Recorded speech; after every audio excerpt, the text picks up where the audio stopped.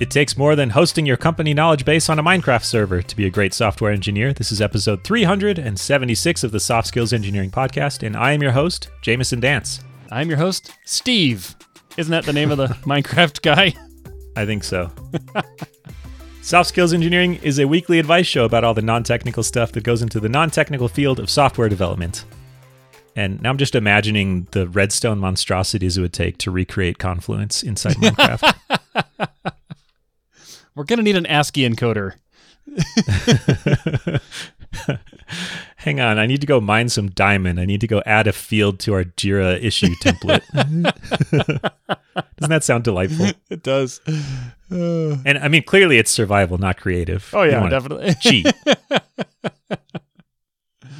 This episode is supported by Compiler, an original podcast from Red Hat discussing tech topics, big, small, and strange. More about Red Hat Compiler, the podcast, later in the show. Now, I would like to thank our wonderful patron sponsors. Thank you to I Like Chicken, I Like Liver, Meow Mix, Please Deliver.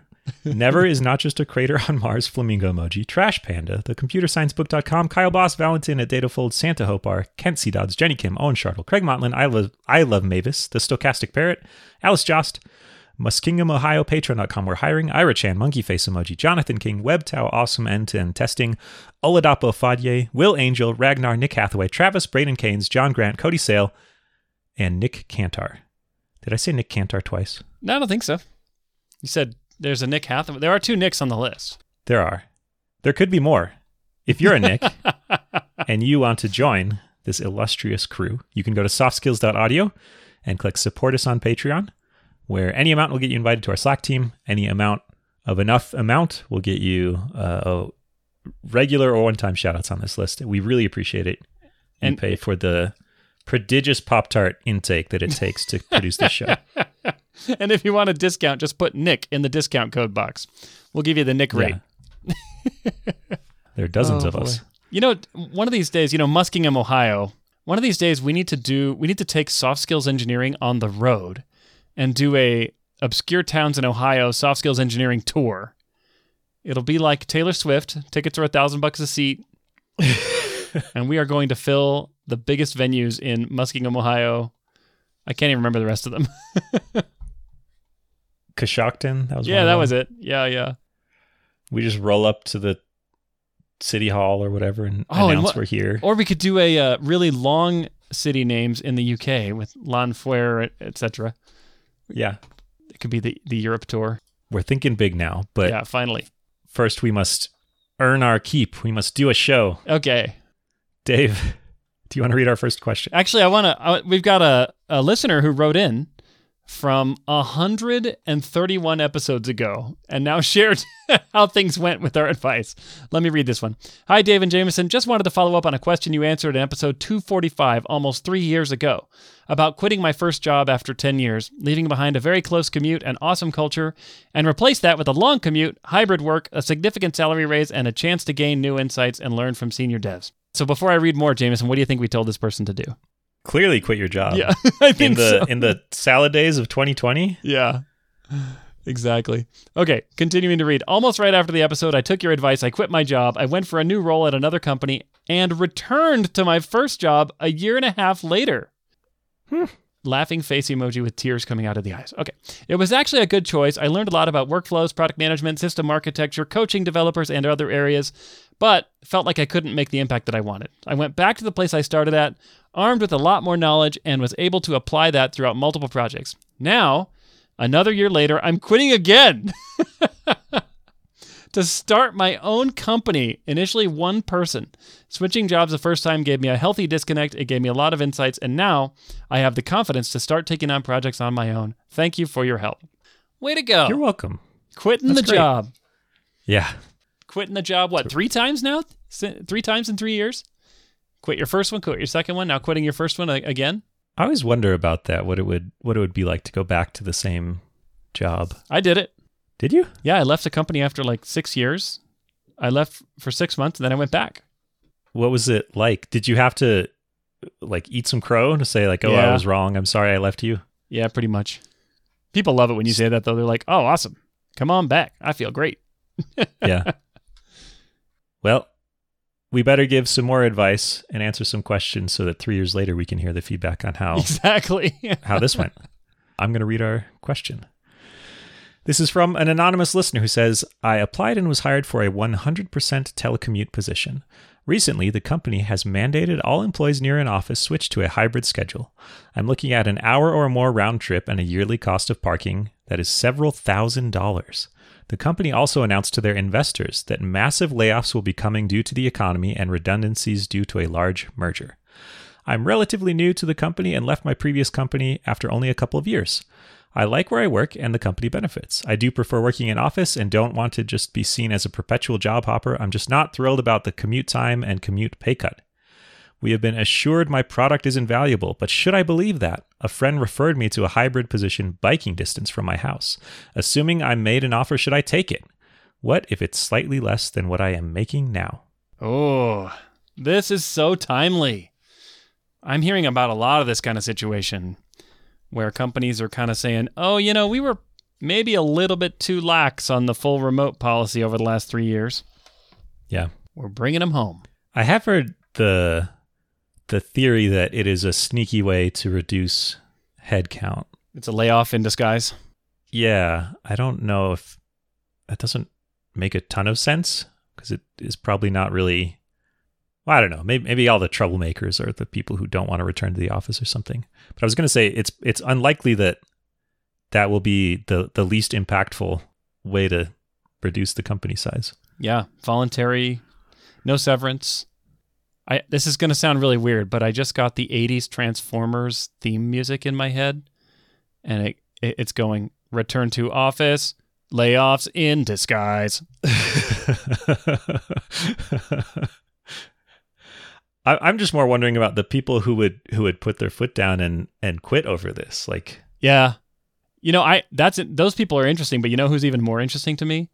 The people like that caller from a few episodes ago who's like, oh yeah, sure, I'll come into the office, and then I was thinking that, and then just don't. Yeah, those people are. I just right have there. so much admiration. It's like I'm really going to test the social norms here. What are you willing to do? A 1 hour commute. Do you think that's each way? I assume so. It says one or half more, an hour commute. 1 hour or more round trip. So 30 minutes each way plus a little variability. Several $1,000s to park each year. That says major metro. That's like a California or New York, Boston kind of rates. Is there any time limited free parking in places like that? Like, what if you just come into the office for 2 hours?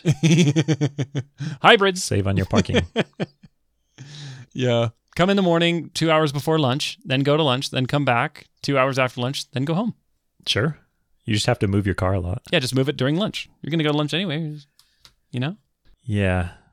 Interestingly, that's kind of what I did. I mean, not deliberately to avoid paying parking, but I haven't been to the office in a few weeks because I've had the cruds that I've been trying to kick and not infect everyone in the office with. But I work a hybrid job now, and it's rare that I will go there at the beginning of a workday and leave at the end of the workday. I kind of bounce back and forth. Oh. And it's nice. It feels nice to break up the day a little bit. Work half the day from home, half the day from the office, that kind of thing? Yeah. Yeah. Still get the experience of typing on my keyboard in my pajamas. Are there some days where you don't go in at all? Mm-hmm. There are. Okay. Yeah, me too. I don't think we're ever going to go away from that. I think people love it. Yeah. So it says here that the company, so this must be a huge company. And I'll tell you why I say that. First of all, they had a big acquisition. Second of all, it says massive layoffs are coming. It's been reported to the investors. I can assure you that if this was a tiny company, that would not have leaked. Yeah. Some of these investors are probably kind of public and they're like tweeting about meetings they have. Anyway, but the thing that really got me is it says all employees near an office switch to a hybrid schedule. And I keep hearing this. If you're remote, but not that remote, we expect you to come stand in one of our buildings during the day. And it's kind of a weird policy. Like I have a friend who works for one of these mega tech cos, and the mega tech co is saying, you have to come into a office 3 days a week. And my friend is like, okay, well, no one I work with is in the office that I'm closest to. The people that I work with are actually all over the world, and we're all super distributed. So what is the point of me coming into this office that happens to be about an hour from my house. Like no one is there that I work with. But that's the policy, and I'm seeing a lot of that.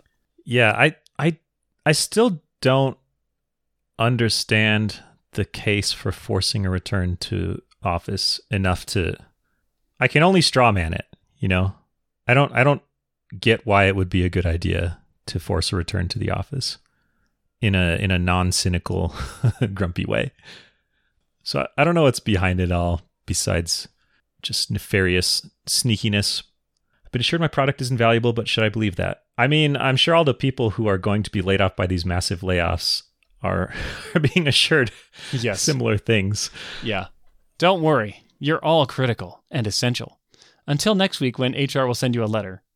I made an offer. Should I take it? What if it's... So this offer is... So you should definitely interview for that place that's within biking distance of your house. Yeah. And even if it's less money, I'm sure your life will be better biking to work than driving for half an hour to work.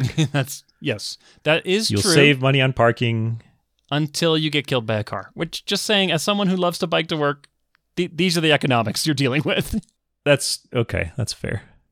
I'm assuming this is in America where that's a not improbable outcome. Yeah. Biking I mean, it doesn't say what kind of bike. It could be like a monster... Motorcycle tank.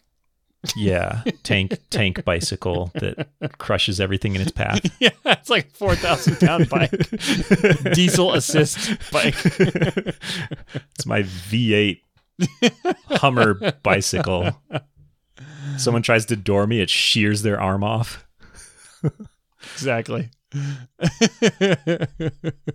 Yeah, I feel for you. This sucks. And a lot of people have made life decisions about where to live and where to work, assuming that they will not have to go into the office. So to me, this feels, I mean, I have no details about anything about this new company, but the fact that they're wise enough to base their company within biking distance of your house makes me feel like they've got some good judgment. Yeah. I'm going to say go with it. The other option, actually, I worked at a company that was within 5 miles of my house for 5 years, and I biked to work 3, 4, or 5 days a week, and it was wonderful. I got to say, being able to combine fitness and commute into one activity is like the greatest life hack. I loved it.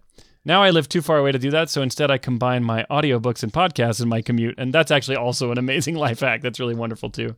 Yeah. I'm kind of latching onto a part of this question that says they're only asking people to come to work if they live quote near an office. And I'm like, okay, well, if you really want to keep this job, why not just move, a few miles further away? What is actually the radius here? You think they've defined an exact radius? Maybe. Anyone within 25 miles? Maybe it's like one of those battle arenas that has like a shrinking border as the game goes on, but in this case the border is actually growing to engulf you no matter how far you move away. You can't escape it. You can run, but you can't hide. You're going to move away, and then the office boundaries are going to get gerrymandered to include, it'll just like stick a little arm out to hit your house. Right around a circle around your house. These circles aren't even contiguous. Yeah. And if you look closely, there's a tiny corridor several miles long. We've taken great care not to capture any other residences. Yeah. It goes along public roadways. Yeah, I mean, it's rough. I'll say that 100% remote is, just crystal ball here, I think it's going to go greatly reduced. It used to be, by my estimation, that probably less than 1% of companies fully embraced 100% remote distributed workforces. It was really hard to find. I remember seeing people try to find jobs. They're like, look, I've chosen to live in a very rural, remote location. I'm looking only for 100% remote jobs. And I think they really struggled because they cut out literally 99% of job opportunities. Yeah. Now, we were like 100% of jobs were remote, 3 years ago. I don't know what it's going to go back to, this fully remote, fully distributed, but I'll bet you it's less than 20%. That's my prediction. It sure felt like it was more than 1% just from the... Really? Back in the day? The chatter on Twitter. But I think that's just because people liked to talk about it. How many developers do you know? And of those developers, how many of them were successfully doing fully remote distributed teams for more than like one job. I think I'm skewed because I've been doing it for a few jobs, so I've worked with people that have been doing it for a while too. Ah, yes, you're in the circle. I've entered the club. Yeah. I knew you did it, but part of that was starting your own company, right? Yeah, that's true. That's how I don't count you. Yeah. And then I know one other person. And if depending on how you look at it, starting my own company could be the least remote thing in the world because now my home is my office. Yeah, you go into the office every day. Home. It's that that I cannot escape the office. That's right. You've actually given a whole new meaning to the word hybrid. This is my hybrid home office. Yeah. All right. Have we answered this question? I think so. Well, let me wrap up on that last point I was trying to make, which is the chances of having a fully remote position, if that's what you're really sold on, I think are just going to go down and down. Most of the jobs you're going to see are going to be at least hybrid, if not full in office. Although I also believe that most jobs will be hybrid. They're just not going to require people to come into the office every day, every workday. So yeah, like I think I would just start evaluating jobs based on what are the absolute must-haves for yourself. And if telecommuting, full remote, distributed is an absolute must-have, then that's fine. But this job is not it, and neither is the bike job. You can ask them to pay for parking. They'll say no, but you can. In fact, in an interesting anecdote on that, I used to work for a company, big tech co, and they did offer a parking allowance. It was something like in the $200 range per month, where they would just allocate you $200 a month on a special card so you could pay for parking. I have heard that they kept paying that into the pandemic, even after full remote, until they were like, crap, and they then turned it off. And I have also heard that they're turning it back on with the hybrid, but they're not turning it back on as high as the ratio should be for the, say, 3 days of the week. So it should be like 60% of what it was, but it's going to be even lower than that for this upcoming return to office. So I don't know. It's a new world we're seeing, and perks are getting cut all over the place. So yeah, I think it's just going to be harder to find that truly luxurious lazy boy chair of a job that used to exist bountifully throughout the industry. There is much more of a what are you going to do about it vibe from companies. Yeah, exactly. Okay. Have we answered the question now? Yeah, we have answered it. Dave, can we have an honest, natural conversation about a podcast from Red Hat called Compiler? Yes. Red Hat Compiler is a really cool podcast. It's from the people at Red Hat, which is a company I've admired for literally 20 years. Red Hat employs a bunch of really interesting people, everything from actual compiler developers to engineering managers. Listening to them share their perspectives over the years has been eye-opening for me. I really liked the recent episode in Defensive Legacy, where they talked to some experts about how you dig through old legacy systems. It feels a little bit like code archaeology. You're trying to piece together truths about the past from these artifacts that you have. It's fascinating to listen to. Yeah, they also have a series on software technology stacks describing databases, programming languages, front-end frameworks, back-end technologies, and even test frameworks. Their production value is so good, too. Like, put us to shame good. Yes, it's like what we aspire to be. Listen to Compiler from Red Hat, anywhere you listen to podcasts. I would like you to read the next question. This next question comes from an anonymous listener who says, Hi, Jamison and Dave, another longtime listener here. Thank you for all your advice and the good laughs that you provide in the show. You're welcome. All right, continuing here, it says, I'm in my early 40s and have been working since I was 19, with a few years spent in education at university. In all these years there have been ups and downs, financial crises, personal crises, layoffs, good laughs and friendships, great teams, projects and bosses, and not so great teams, projects and bosses. I have enjoyed some of the work I've been doing in my industry, and I've enjoyed making some good contributions to my field. But I have been badly burned out 2 times in my career. Healing and recovering was hard, but thankfully I was able to rejoin the workforce successfully, or so I thought. Last year, I identified I'm slowly burning out badly again. Since this will be my 3rd time, I'm very seriously considering a career change to quit tech and software altogether. I'm passionate about the field I work in, though it seems I can't avoid getting sick badly from time to time, in part because of the difficulties for finding a good team and project fit, having to deal with difficult people at work, and a mental health condition I've been struggling with since my teens. I have friends in the industry that are very senior, and we all share common struggles, and our complaints about the industry are getting worse and worse with time. Is that a symptom of becoming more experienced? Are we all becoming jaded?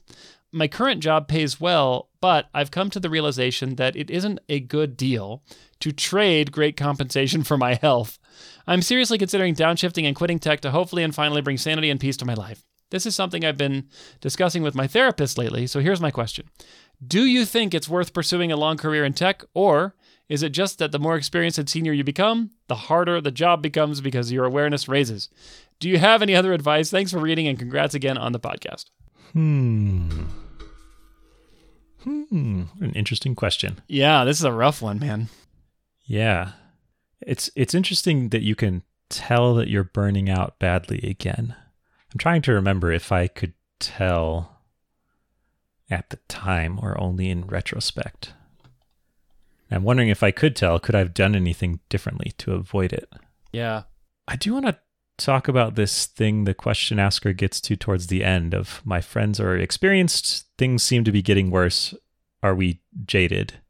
Is it us or is it just the industry getting worse? I think is kind of the question, right? Yeah. And I think it's both. I think there's just a natural thing that happens as you get older that you can compare current reality to a more idealized version of the past. Mm-hmm. You are different now than you were earlier in your career. And so things that seem worse could be the same, but just strike you differently. And I just see this in general is with people as they get older. They seem to kind of like calcify. Not everybody, but it seems like the common thing is like new stuff is bad. Is this where the phrase "the good old days" came from? I think so. Yeah, I think it's definitely getting into that good old days syndrome. Yeah, the old days were not good, is what people tell me in response to that. Yeah, I mean, there's the term "rose-colored glasses" to refer to that, and I think that's probably some of what's going on here. I think that's certainly probably some true. Things are worse, some things are better. I'll tell you what's one thing that's better is it sure pays you a lot more money. That's true. Boy, is that true compared to 20 It's a lot years more ago. Prestigious too. Yeah, it kind of, well, also people hate you. So it's kind of, that's a mixed bag. Yeah. You know, when I was just starting out in software development, I would tell people I was a software engineer and they're like, whatever. And then I would tell people I'm a software engineer, they're like, oh, cool, I love XYZ company that you work for. I'm like, yeah, great. And now they're like, yeah, big tech is the devil. Yeah. Like, oh, sorry. Oh, I work at small tech. It's fine. It's different. I totally agree. Those guys, no good. You know who's good though? Small tech. I got to say, so my second job out of college, I worked at for about 7 years and I loved it there. But I did quit. So there were things I didn't like about that job. And now, though, every year that goes by, I think back on that job with more and more fondness. I think about the people there and I'm like, I love that team. Oh, I loved working in that industry. Oh, I love the products we worked on. I loved the organization. It was so great. But then I'm like, wait a minute. I quit that job in frustration. Like, what's going on? If I loved it so much, how come I'm not still there? Exactly. Yeah, I think it is a challenge to become more experienced and not get more jaded. And I have seen people who are able to do it. They keep a certain flexibility and openness and like humility. And it's tough because you can see your capacities change as you get older. Like you get more wisdom and experience, but there's definitely a difference in the I'll call it like the median ability to quickly pick up a new thing from a young developer and an old developer. I think so, especially if it's just like the new way that software is built, that they come into the industry as like, this is how it's done. Yeah. I don't know. Okay. I mean, I'm going to do a sample size of 1 here, and the 1 is me because I'm about the same age as this listener. And I feel like I'm getting faster at that stuff, like faster at picking up new technologies. And I think it's because it's like, oh yeah, that's just like this thing and that thing that I've seen before. And like, oh, I know this paradigm. I know this pattern. You know, it's like, I've seen that. I've been there. Maybe it's because I haven't tried something truly new. Maybe there is nothing truly new though. Yeah. Well, that'd be nice. And you've learned it already. Yeah, exactly. Good news. I've learned it. All of it. You want to talk about mental health on this? Because that came up in the question. Yeah. So one thing Jamison and I have not revealed until now that we will reveal is that in addition to being space lawyers, we are also space psychiatrists. So this might sound, some of our advice you might not want to follow it because it only applies in super orbital contexts. Mm-hmm. But the fact that there's some mental health challenges here going on and that you're working with a therapist on it, I think that should not be ignored. Now, I'm not saying that this listener is ignoring it. I mean, obviously, they're working with a therapist, so that's a good thing. But a lot of the times when it comes to burnout, oh boy, I'm treading out into areas where even my space psychiatry degree isn't going to serve me well here, but the way we perceive the world is a huge part of how the world affects our mental state.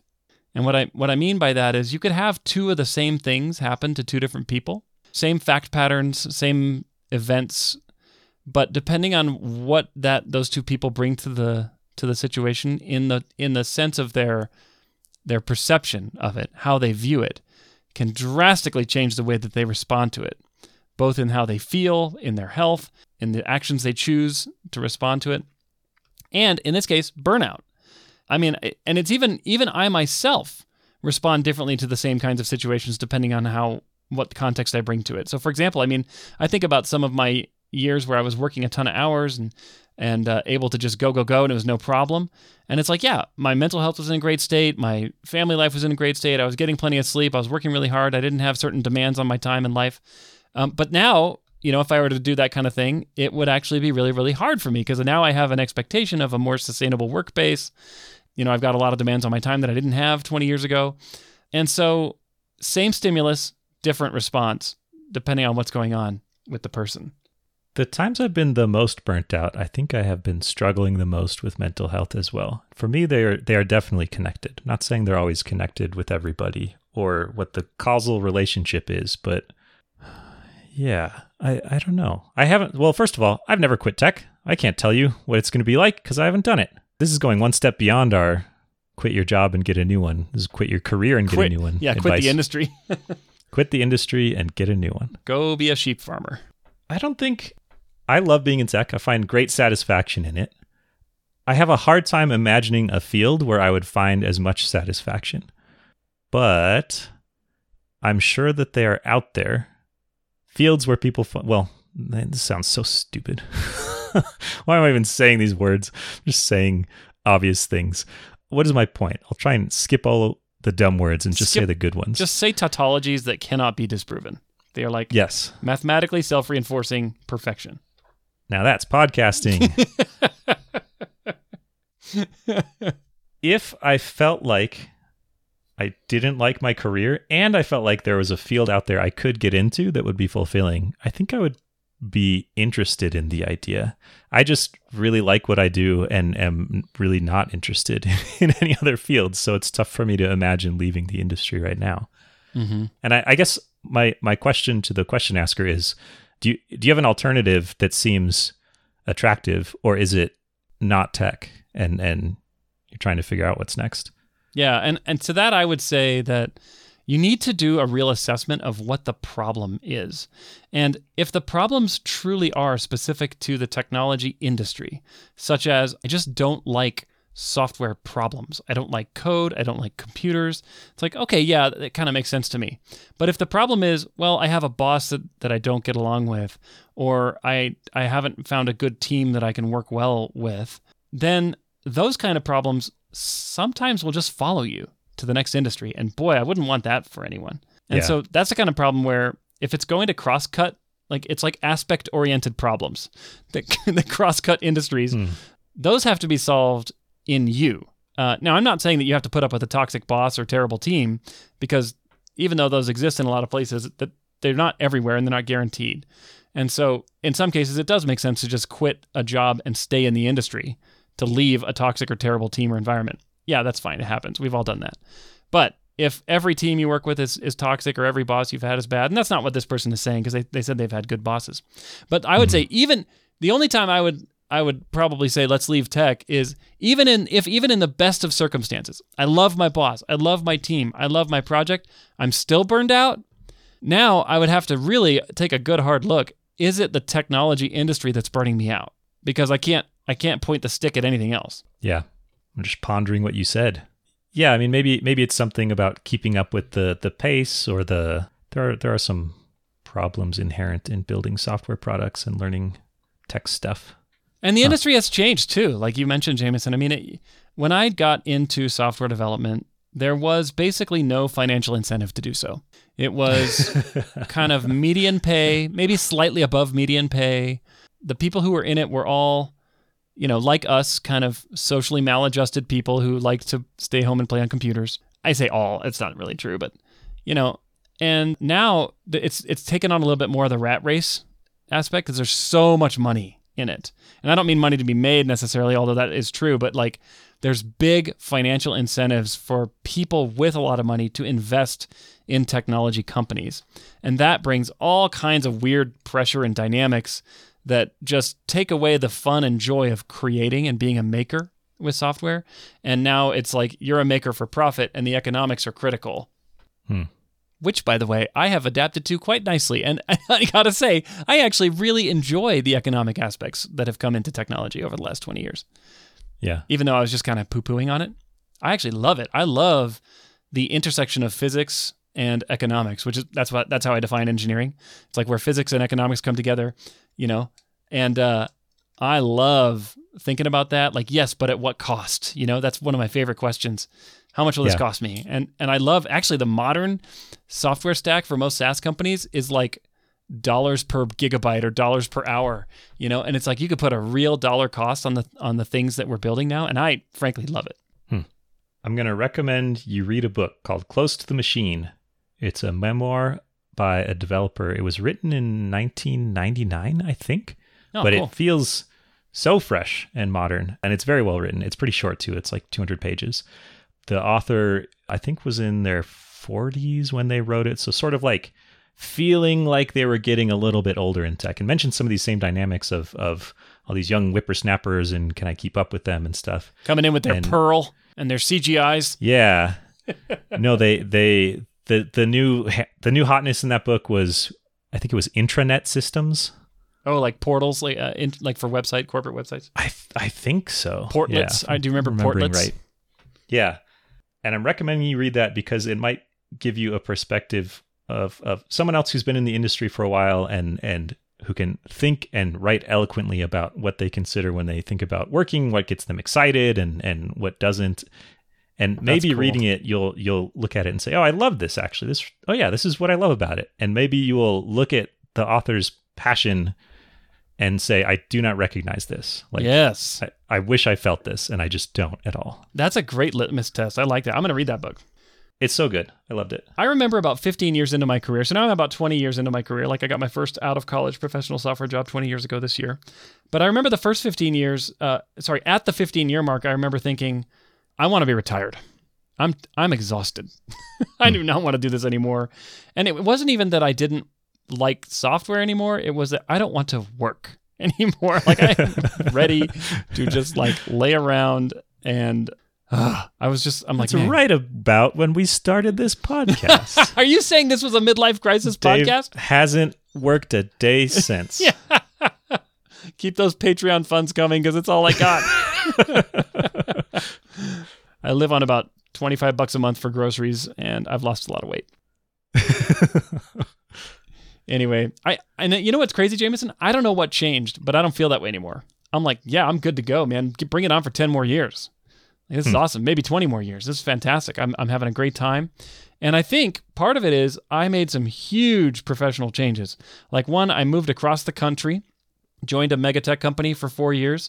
I had a great time, also some frustrating times. Left that company. I moved into management, focusing more on executive leadership in technology. That's been extremely fun. It's a whole new set of challenges.